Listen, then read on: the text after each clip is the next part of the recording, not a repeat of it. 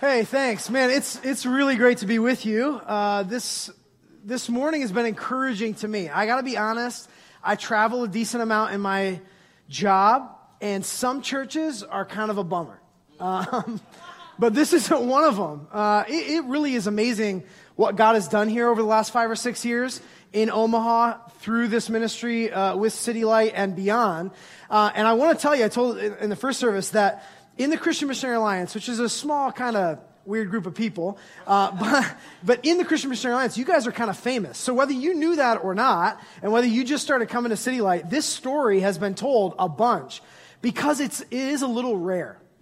It shouldn't be as rare as it is to see churches planted so quickly, so many people come to faith and rally around, but it kind of is. So I'm here to celebrate that with you, and also to say, I think that God is always calling us to what's next.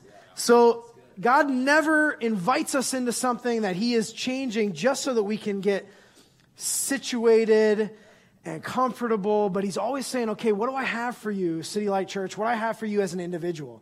And I believe that part of that has to do with that big mission story, and that's what we're going to talk about this morning. So Chris said, I have 2 kids. My wife Rachel and I have been married 16 years. We live in Colorado now, and we've moved around a couple of different places. I get a little whoop for Colorado. That's good. Yeah, it's a great place. And we've been there for 5 years. Our boys, Blaine's just about to turn 12, so he smells, and he does not, So anyway, he doesn't care yet. I told him it's going to start in about 6 months, so he might as well start bathing. And my second one is named Jude. He's 8 years old. Blaine's kind of the typical firstborn, like driven, pleaser. Everything's in a box. I hope he's going to be an engineer and finally make our family some money. But he kind of thinks about the world like that. And Jude just loves a party. He's more of like our little actor, and he's in like all these, Broadway combo and all this stuff in town. And he loves that kind of stuff. He makes everyone laugh around him. But they're very different human beings. It's funny with your kids how, where did this one come from? So a few years ago, after we had returned from the mission field, and our kids knew Jude was born in France, and Blaine knew for sure, why we were there. He was going to French school and all that kind of stuff. When we moved back, he really felt like this burden to be a missionary to people around him, in France, wherever. Because for him, the world's very black and white still. And so for him, he's going like, okay, if Jesus came in my life, then I'm going to go tell other people. And he turned that evangelistic sort of passion towards his little brother. So his brother's like 3 or 4 years old at the time. And like we would be, sitting around, talking about God or praying. And Blaine would say, Jude, is tonight the night that you're ready to give your life to Jesus? And Jude would go, no, I'm good. Every time. And so Blaine's like, he was really shocked by like the resistance. Like, why would you resist this, And so one night he starts ramping up a little bit and he's like, hey, Jude, are you ready? Jesus died for you. It's easy. You just got to ask him in your heart. And Jude's like, no, I'm good. And Blaine's like, fine. If you want to be separated from mom and dad for the rest of eternity, that's on you. I'm making my choice, right? So we're like, it's a little heavy-handed there. I mean, he's 4, so we'll give him a little space. So one night we're around the dinner table. Blaine has volunteered to pray for years in a row. And Jude never wants to pray. He doesn't want to do what other people want him to do, basically. So this night he's like, hey, I'll pray for dinner. So me and Rachel are like, oh, thank God. Like we haven't completely lost this soul already, Because I'm starting to wonder. And Jude goes, but I don't know what words to say. So Mom, you tell me what to say. So Rachel starts feeding him lines, thank you for this day. Thank you for this food. And there's a little pause in the prayer. And Blaine throws in, Jesus, come in my heart. And so Jude, who's just been repeating along, is like, Jesus, come in my heart. Blaine's like, we got him. Done. Sealed the deal. Jude's like, wait, what? And he goes, you said the words and I know the words. Like, God heard you. You're in. We're good.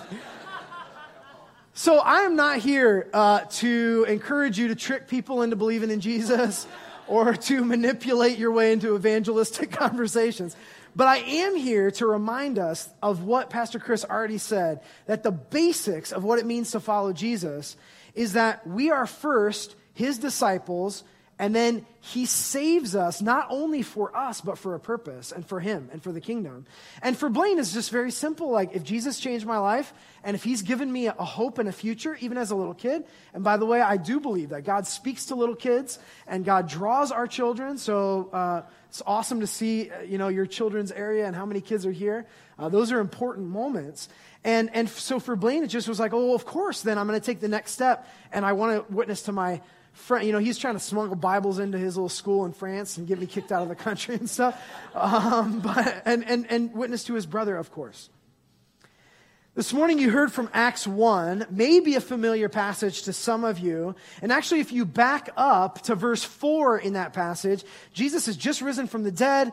It's a dramatic thing that happens. The disciples who go from completely crushed to now, thinking we're going to take this on with Jesus and we're going to finally live out his promises. And Jesus gathers them together and he says, here's what I want you to do. Here's your marching orders. First step is stay in Jerusalem and wait.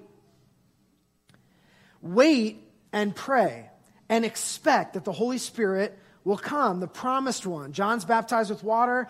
Now you're going to get baptized with the Holy Spirit. And so Jesus gives us in this little verse a secret for mission effectiveness. And here it is. The first step to mission effectiveness is to wait with open hands and say to God, I need you. I need you to fill me up because I got no chance without you. Mission's first step is not like, all right, let's come up with a plan. Let's figure out how to do this strategy. The first step is communion with God. And that's why every Sunday when we come into worship, we don't just jump right into like, okay, tell me what to do. We spend time, we create space to say, I'm here for you. And I need you because my whole life is pulling me in other directions and I'm so fickle and I'm prone to wander and my brain is, we have ADD sort of Christianity that just jumps from one thing to a next. And God is calling us to wait on him and to say, okay, like, what do I have to give you? And then we say back to him, I'm yours. Then, and maybe we could throw up that slide. I'm going to throw you a curveball just from Acts 1:8, the final verse. So Jesus says to them, you'll receive power when the Holy Spirit has come on you. And you will be my witnesses. So what he's saying is, when the power comes on you, in other words, when you go deep and the Holy Spirit fills you up, much like a well. I don't know if you've ever seen a well being drilled, but a well that gets drilled really deep, when that water is hit, it shoots out in power. I was in Africa a couple of years ago, and there's a short-term team there around the well. And the guys who are drilling, they do this all the time. They're like, hey, we're just about to hit the water. Like, bring them close because they're just going to get doused with mud. This will be awesome. Like, the Africans are going to love this that are there, So they pull the team in. And, man, sure enough, when they hit that water, it comes exploding out of the ground. And so what Jesus is saying is the power of mission that comes exploding out is because that power is not your own. It's the Holy Spirit. So without depth in the Holy Spirit, there is no mission. But with just mission, we get really tired too.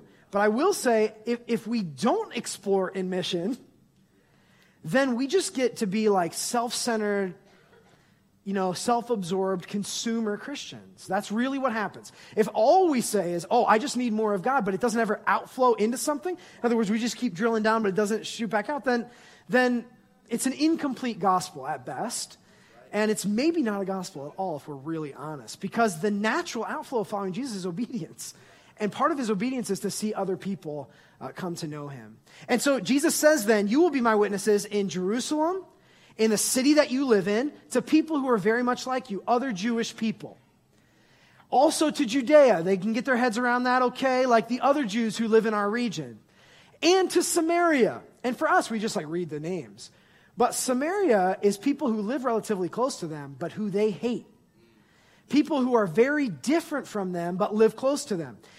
Friends, I think that in America right now, we have Samarias popping up all over the place. Where they're in our region or even in our city, but they're very different from us. They're very difficult to love at times. We actually shape some narratives around some of that stuff and make excuses personally for why we wouldn't talk to somebody or outreach to those people. They live in Omaha as well. So Jesus says, not only to the people who are like you, who get you and they dress like you and they talk like you, but the people who are very different and maybe even the people that you hate. Oh, and by the way, to the very ends of the earth. So the point in this, and Jesus says, by the way, you will be my witnesses. And that word in Greek is actually maybe better translated evidence. Like, you will be the evidence that God is real and on the move. If you walk around, you will be evidence that I'm real in all those regions. And I think that we can get our heads around in a local church, especially Jerusalem, Judea, and sometimes Samaria. You guys had a Samaria event yesterday that you'll hear about later, and that's an awesome thing to celebrate. A lot of churches have a hard time with the Samaria. But the reality is City Light as a network, and even as a local church here and with West Campus and all these other things, could get a lot of this done in Jerusalem and Judea together. Very hard to do it to the ends of the earth. It's just hard. Like, just in very practical terms, a local church, like if you're going to go plant a church in Cambodia, like just exporting a satellite campus to Cambodia is not going to probably work real well. Like, this band would be great, but it'd be like, what is this? I don't know the language, I don't know the culture. And so that's why it's really important to develop networks all over the world, and you happen to be a part of one of those networks called the Christian Missionary Alliance, this family. And this family has gone all over the world, and so for the next about 20 minutes, what I'd like to do is just give you a glimpse at what it looks like when you go deep, and then it goes all over the world, and what kind of family you're a part of. And then we'll just close by asking you, I'm going to tell you right away, what is your step as a person? Like, how does God want to engage you in the big story that he's telling? How does he want to take your story and make it a part of the big story that he is rewriting and writing anew all the time? So the CNMA was started by this guy named A.B. Simpson. We're going to call this the Alliance World Tour, okay? So track with me. You're about to see a bunch of pictures.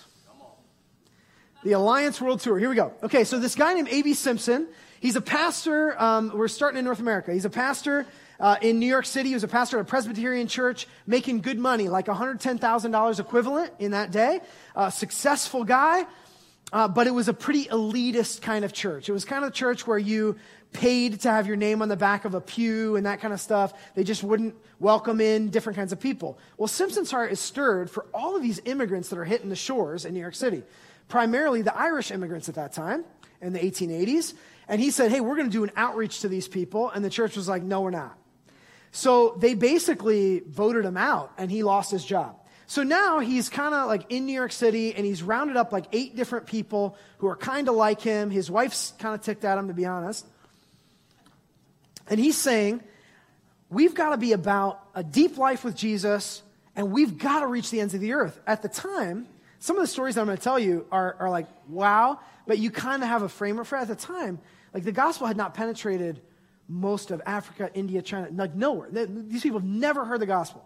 And Simpson and a couple people like him at the time were like, let's get this done together. And so where does an unemployed ex-pastor who has this burning desire to reach the world begin? Where we all should begin, right where we're at. For us today, that's Omaha. For Simpson, that was New York City. First, he started publishing The Word, the Work, and the World, a missions magazine that still exists today as an award-winning Alliance Life, A Life. And actually, there's copies on the back and on the back table, and on the next issue, Katie Kerr, who was hanging with you guys this summer, and some of you met Katie, is actually the cover girl. She was in the first service because of her service next step to Cambodia. And you can sign up for free, by the way. You can just fill up this whole thing, and we can tell you some stories about what God's doing in the Alliance. So Simpson starts this single church, the Gospel Tabernacle, on 44th between 7th and 8th. It's now, unfortunately, John's Pizza Shop, but it is a good slice of pizza. So if you're in Manhattan, go just west from Times Square. And this Gospel Tabernacle provides the launching pad for what is now 2,000 churches throughout the United States, worshiping in 35 languages, including 3 American Sign Language congregations in Oregon, Ohio, and Maryland. Those 2,000 churches, just in the last decade, baptized a bunch of people. How many? Okay, so here's the thing. Somebody cheered. I love it. I grew up in Ohio, and I know I'm in Husker country. And so I just brought this so I could look at it for a second. No. So a lot of people can fit in, at the Horseshoe, and a lot of people in Michigan State, a lot of these college stadiums hold a lot of people, right? Ohio State, 104, I've heard that they've gotten 108 in there. But actually, in the last 10 years, those 2,000 churches in the U.S. have baptized upwards of 122,000 people in the U.S. in the last 10 years. Soon after that, Simpson, after the Gospel Tabernacle is planted, he launches the Missionary Training Institute, which stands today as Nyack College in New York. But this was all just beginning. Simpson's vision was as large as the Great Commission itself, and now we're going to look all over the world, region by region, so he lifts his eyes to Africa. By faith, Simpson sent some of the first graduates as pioneer missionaries to the Congo in West Africa. The small team was led by a 20-year-old guy named John Condit. But within 2 weeks of their arrival, John falls victim to malaria and dies. And just a few months later, 3 of his colleagues return home, and only one guy is there. But today, on this Sunday, in Alliance churches in the Democratic Republic of Congo, more than 1 million people are being ministered to. And throughout sub-Saharan Africa, there are now more than 2.3 million people worshiping Jesus just in Alliance churches. And that started with one 20-year-old courageous guy. In Guinea, our CAMA team, our relief and development arm, teamed to help curb the spread of Ebola in very real ways while providing compassionate care to its victims and their families, because we mourn with those who mourn. Senegal, people living on the streets as a result of suffering from leprosy are actually getting help. And some have been healed, and 15 of them have received Christ. Burkina Faso, our Envision site drills wells, giving clean water to thousands while strengthening the outreach of our local churches. And I'll pause to say that every well that's drilled in Burkina Faso has an accompanying church that's planted with a pastor who's ready and been trained at the seminary. And not only are these villages for the very first time getting clean water, but also a gospel presence for the very first time. That's good. Widows in that country who are rejected by families for following Jesus are encouraged and supported by our team. Villages that are long resistant have now opened to gospel witness. Alliance workers and national church leaders have joined hands to plant recently 46 new churches. In Mali, last year, our Kuchala Hospital celebrated 10 years of ministry, treated nearly 100,000 patients, delivered 20,000 babies, conducted 8,000 surgeries, and hundreds have come to faith in Christ, and the national church has been strengthened. In Côte d'Ivoire, the CNMA now has more than 3,000 churches, 1,000 more than the U.S., and nearly 500,000 members. During a recent conference, 6,000 of their Alliance women gave an offering of more than $3,000, which doesn't sound like much, but is to them, for sure, to help Christians not just in their country, but Christians who are suffering in the Middle East. Let's go to Asia Pacific. By faith, a rich guy named Robert Jaffrey walked away from family fortune and helped open the work in nations that we now call China, Vietnam, and Indonesia. As a great to curtail his work, Jaffrey urged the Alliance to move ahead, saying, "Do you ask, in view of these terrible economic depression of today, dare we go forward in these new fields and commence new work? Maybe we should be asking this. Dare we, in the face of the command of the Lord Jesus, and in the face of encouraging miracles he's working on our behalf, hesitate for even a moment?" In China, during the Boxer Rebellion of 1900, 18 Alliance missionaries were martyred. 13 of their children were killed. Later, missionaries were forced to evacuate again due to the Communist Revolution. But by 1967, the CNMA was delighted to have 18 congregations meeting throughout the growing city of Hong Kong. Today, the Hong Kong CNMA has 116 churches, operates one of our largest seminaries, invests approximately 11% of their annual church income to missions around the world. They're actually ahead of the U.S. church in that. And they support 164 cross-cultural workers. In one city of China, hundreds of young professionals are coming to the Lord. And that's, I'm not just using hundreds, it's actually hundreds coming to faith in the Lord by these guys, Luke and Amy, amazing people, being discipled in their faith with many entering full-time ministry. And this is just a sample of some of what's going on. In Vietnam, during the 1968 Tet Offensive in Vietnam, 7 CNMA missionaries were martyred. All remaining workers were forced to evacuate, but the gospel still advanced. And today, the CNMA in Vietnam is more than 1 million believers strong. In 2016 alone, 60,000 people came to Christ through our churches in Vietnam. During the Vietnam War, our seminary property was confiscated. Today, however, our seminary has been allowed to rebuild and reopen, and it'll contain a 2,500-seat auditorium to give place for the church to have national gatherings in a nation that won't allow them to rent public facilities. In the Philippines, in 1960s, college students from the outlying areas wanted an Alliance church to attend, so our missionaries helped them launch Capital City Alliance. That church alone has planted 35 more. So you're doing well. Keep going. Today, there are more than 150 Alliance churches just in Manila. The CNMA of the Philippines numbers nearly 500,000 believers in 3,000 fellowships. It also has become a missionary sending church to more than a dozen countries. Indonesia. 2,200 plus congregations make up the national church in Indonesia. In cooperation with the national leaders, we're in a 5-year project called Sumatra 2021 to start 20 new fellowships among least reached peoples. In a region that a decade ago had no believers, this guy, an Alliance pastor, harvests and sells Kopi Luwak coffee that somehow is made from cat poo. Yeah, you've heard of that? It's a real thing. I have not drank it, nor do I encourage it, but maybe it's good. Today, a church is being planted out of this guy's house. In Laos, Ted and Ruth Andrianoff were assigned to what was considered at the time the most isolated missionary post in Indochina. They only saw their missionary colleagues once a year. But a local shaman was the first one to come to faith there, and he later helped them translate the Bible. Now, get this, within 6 months after that, 2,000 people had accepted Christ. It was just village by village by village. And today, the Hmong church continues to grow strong in Asia and the U.S. There's a picture of a recent Hmong youth conference in Minnesota. God has done an amazing thing with a Hmong people group that some of you may have never heard of. Japan. Due to the depression in the U.S., the CNMA Board of Managers closed the field in 1937 for financial reasons. But this one lady, strong lady named Mabel Francis, respectfully resigned and stayed. She just said, you guys can go.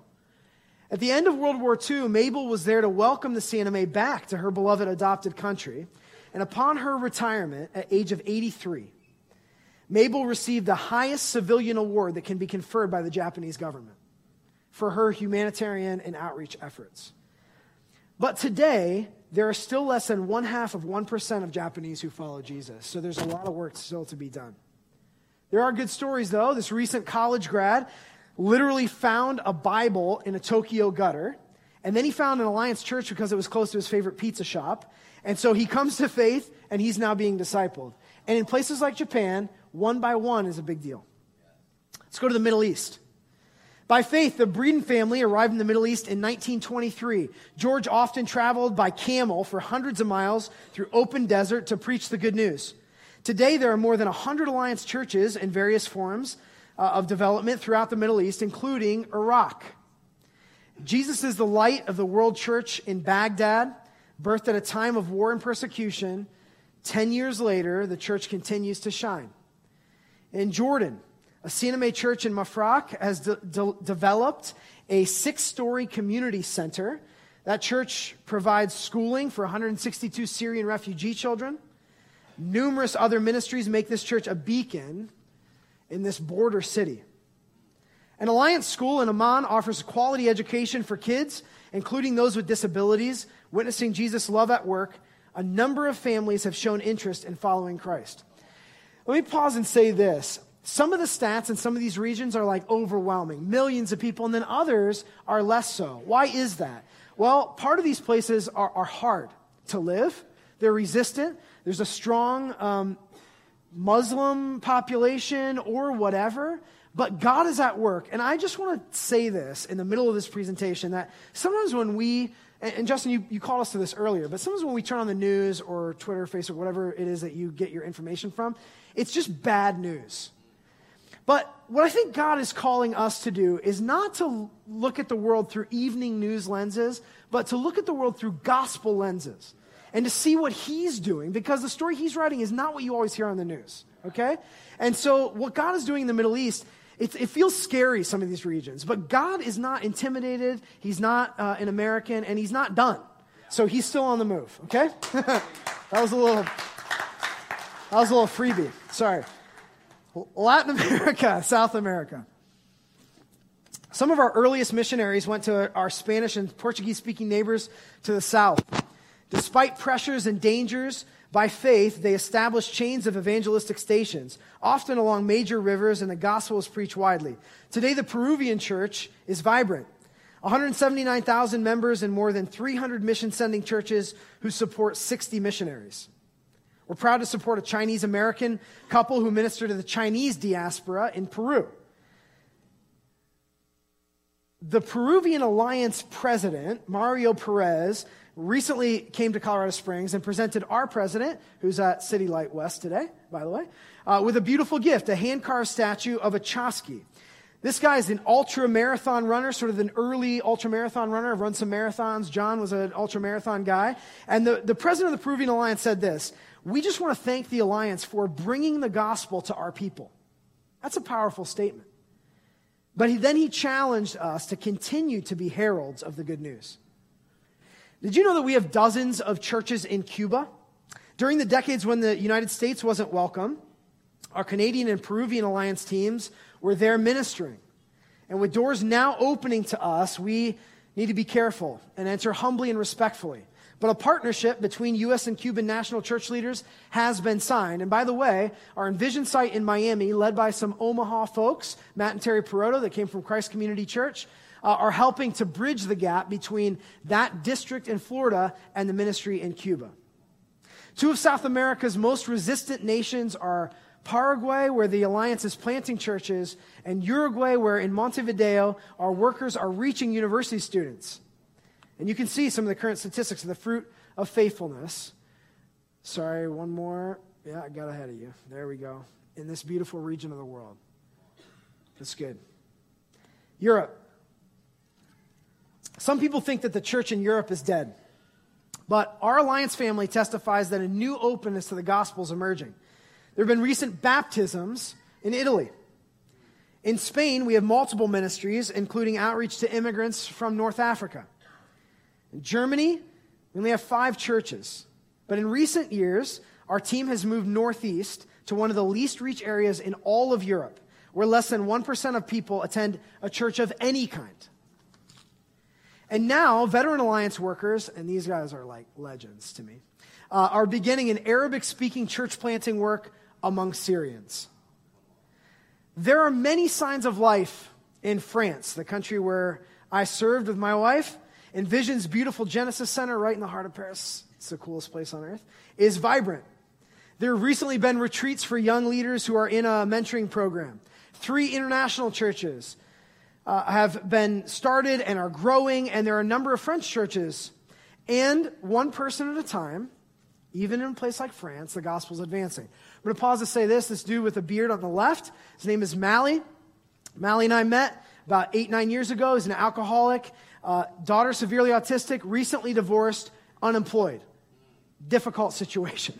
God radically transformed his life, healed him physically. He's now married to a single missionary, getting ordained in 3 months, I think, and he's the one now baptizing. So that's a pretty cool story. That's pretty fun. Let's go to Kosovo. Disillusioned by a dominant religion, a family leader recently traveled a long distance to ask one of our partner pastors, after he had found this random book about Christianity, to come and teach them the way of Jesus. That's literally what he said. Dozens have been baptized in that village. A new expression of the church is arising, and the Spirit of God is stirring in hearts. And we give praise to God for that. The Agape Center ministers to those with various disabilities. Occupational therapy did not exist in Kosovo until our staff introduced the program in a public university. Last region, North and Central Asia. In Russia, under the leadership of Dr. Rambo, the president at the time, the coolest name, the Alliance quickly responded after the Iron Curtain fell. And recognizing that God had opened the door, the CNMA sent its first workers to Russia less than a year later. We soon partnered with the Evangelical Christian Missionary Union, and today they worship in more than 50 churches. As conflict has arisen in eastern Ukraine, some area residents have moved to Kiev. Alliance workers and their partners provide ministries, including weekly groceries for some of these internally displaced people. Just 20 years ago, there were no Alliance churches in Mongolia. It was closed to missionary work. But today our team is there, and 30 churches are being established. And City Light, maybe you're aware that we have teams serving all over the world in creative access, special sensitivity kind of places. And we'll hear all those stories in heaven. Some of those are difficult to tell because of security reasons. But rejoice with me today that in a place called Tea House, a second new believer from an unreached people group has just come to faith. In Long Beach, 4 baptisms were recently celebrated. According to our teammate, these young people were running down the beach, giddy with joy at the thing that they had just done. In Green Mountains, 3 groups meet regularly to study the Bible. For many of them, this is the very first time they've ever read the Word of God on their own. So I've taken us all over the world, giving examples of the fruit of faithfulness. But like the author of Hebrews, I don't have time to tell of Angola, Argentina, Brazil, Cambodia, Chile, Colombia, Costa Rica, Dominican Republic, Ecuador, El Salvador, French Guiana, Gabon, Ghana, Great Britain, Guadeloupe, Guatemala, Haiti, Honduras, India, Israel, Kenya, Lebanon, Martinique, Mexico, Myanmar, Nepal, Niger, Panama, Portugal, South Korea, Taiwan, Thailand, Venezuela, Fiji, Finland, New Zealand, Australia, or Canada. Deep breath. That's good. All told, I said in the first service, I feel like I'm in the Animaniacs song during that thing, if you've ever seen that. All told, the Alliance worldwide consists of 6.3 million believers, worshiping in 180 languages, in 22,000 churches, and it all started with a guy with 8 people around this little fire in New York City who had gotten fired from his church and just said, I don't know, the gospel needs to go to India. The gospel needs to go to China. It needs to go to Africa. Could we raise up some young women and men who are willing to do that? Can we raise up a network of people who are willing to financially give and sacrifice so that the gospel of Jesus would go forward? And that's my question to you this morning. Because this story of the Alliance is actually your story. You're a part of that. Again, whether you knew that or not, you're a part of this family of churches. And so the question for you is, what is the step in discipleship that God is calling you to as it relates to mission? For some of you, when you hear a presentation like this, or you see the stories, something weird happens to you. I was that guy. I hated it. Like every time I heard a missionary speaker when I was a kid, I'm like, oh no, I'm going to have to go live in Africa. God sent me to Paris, so some people have to suffer for Jesus in different ways. But some of you that God stirs in, that's a real thing. And so whether that's a short-term opportunity or a long-term career, don't ignore that voice of the Spirit. And for some of you, it's just to say, man, I got to think about this stuff. Like, this needs to be a part of my experience with Jesus, that I would pray for countries and people, for workers all over the world, for, these areas of the world that are less than 1% believers. Because if this is really done by the power of the Holy Spirit, there's some synergy that happens as we pray, God moves. I don't know how to explain that, but that's the truth. And so all of us, that's the call. And then, honestly, I'm not going to shy away from it. In order to get all this stuff done, we have to give our money together so that we can send new workers.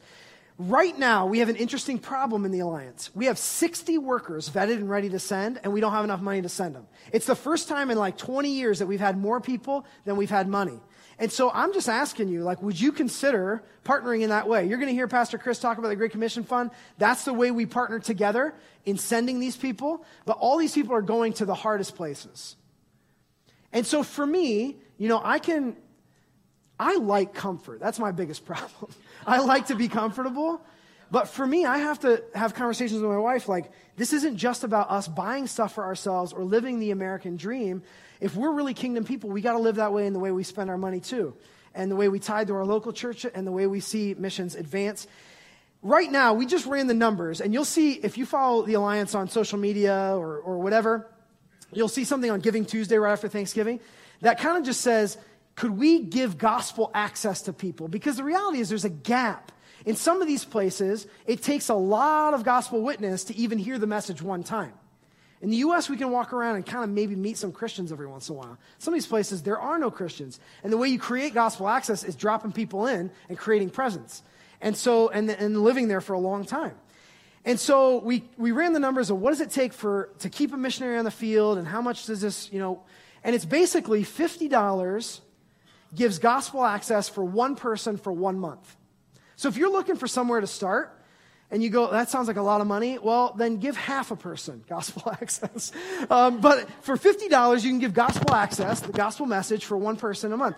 For $250, you can give it to a family, right? Because there's usually 5 people-ish in a family. That's an average. And then you can do the math to see what it would look like for a village or a community. So as we close today, all I want to do is say, this is Jesus' story. This isn't the Alliance's story. This isn't just City Light's story. This is all part of his thing. So what is next for you? God has not done all this in Omaha on accident. In the City Light family of churches, this is so that the lost may be found and that people could be reconciled, but he's also raised up a network of churches and people in this room to be reconcilers. So some of you might not go, but you can send and you can pray and you can involve, and that's what my ask is today, is that you would engage in what God's calling us to do. Let's pray together. God, I'm thankful that we can cheer today in ways that we cheer maybe for sports teams or at concerts, but we cheer a living God who's on the move.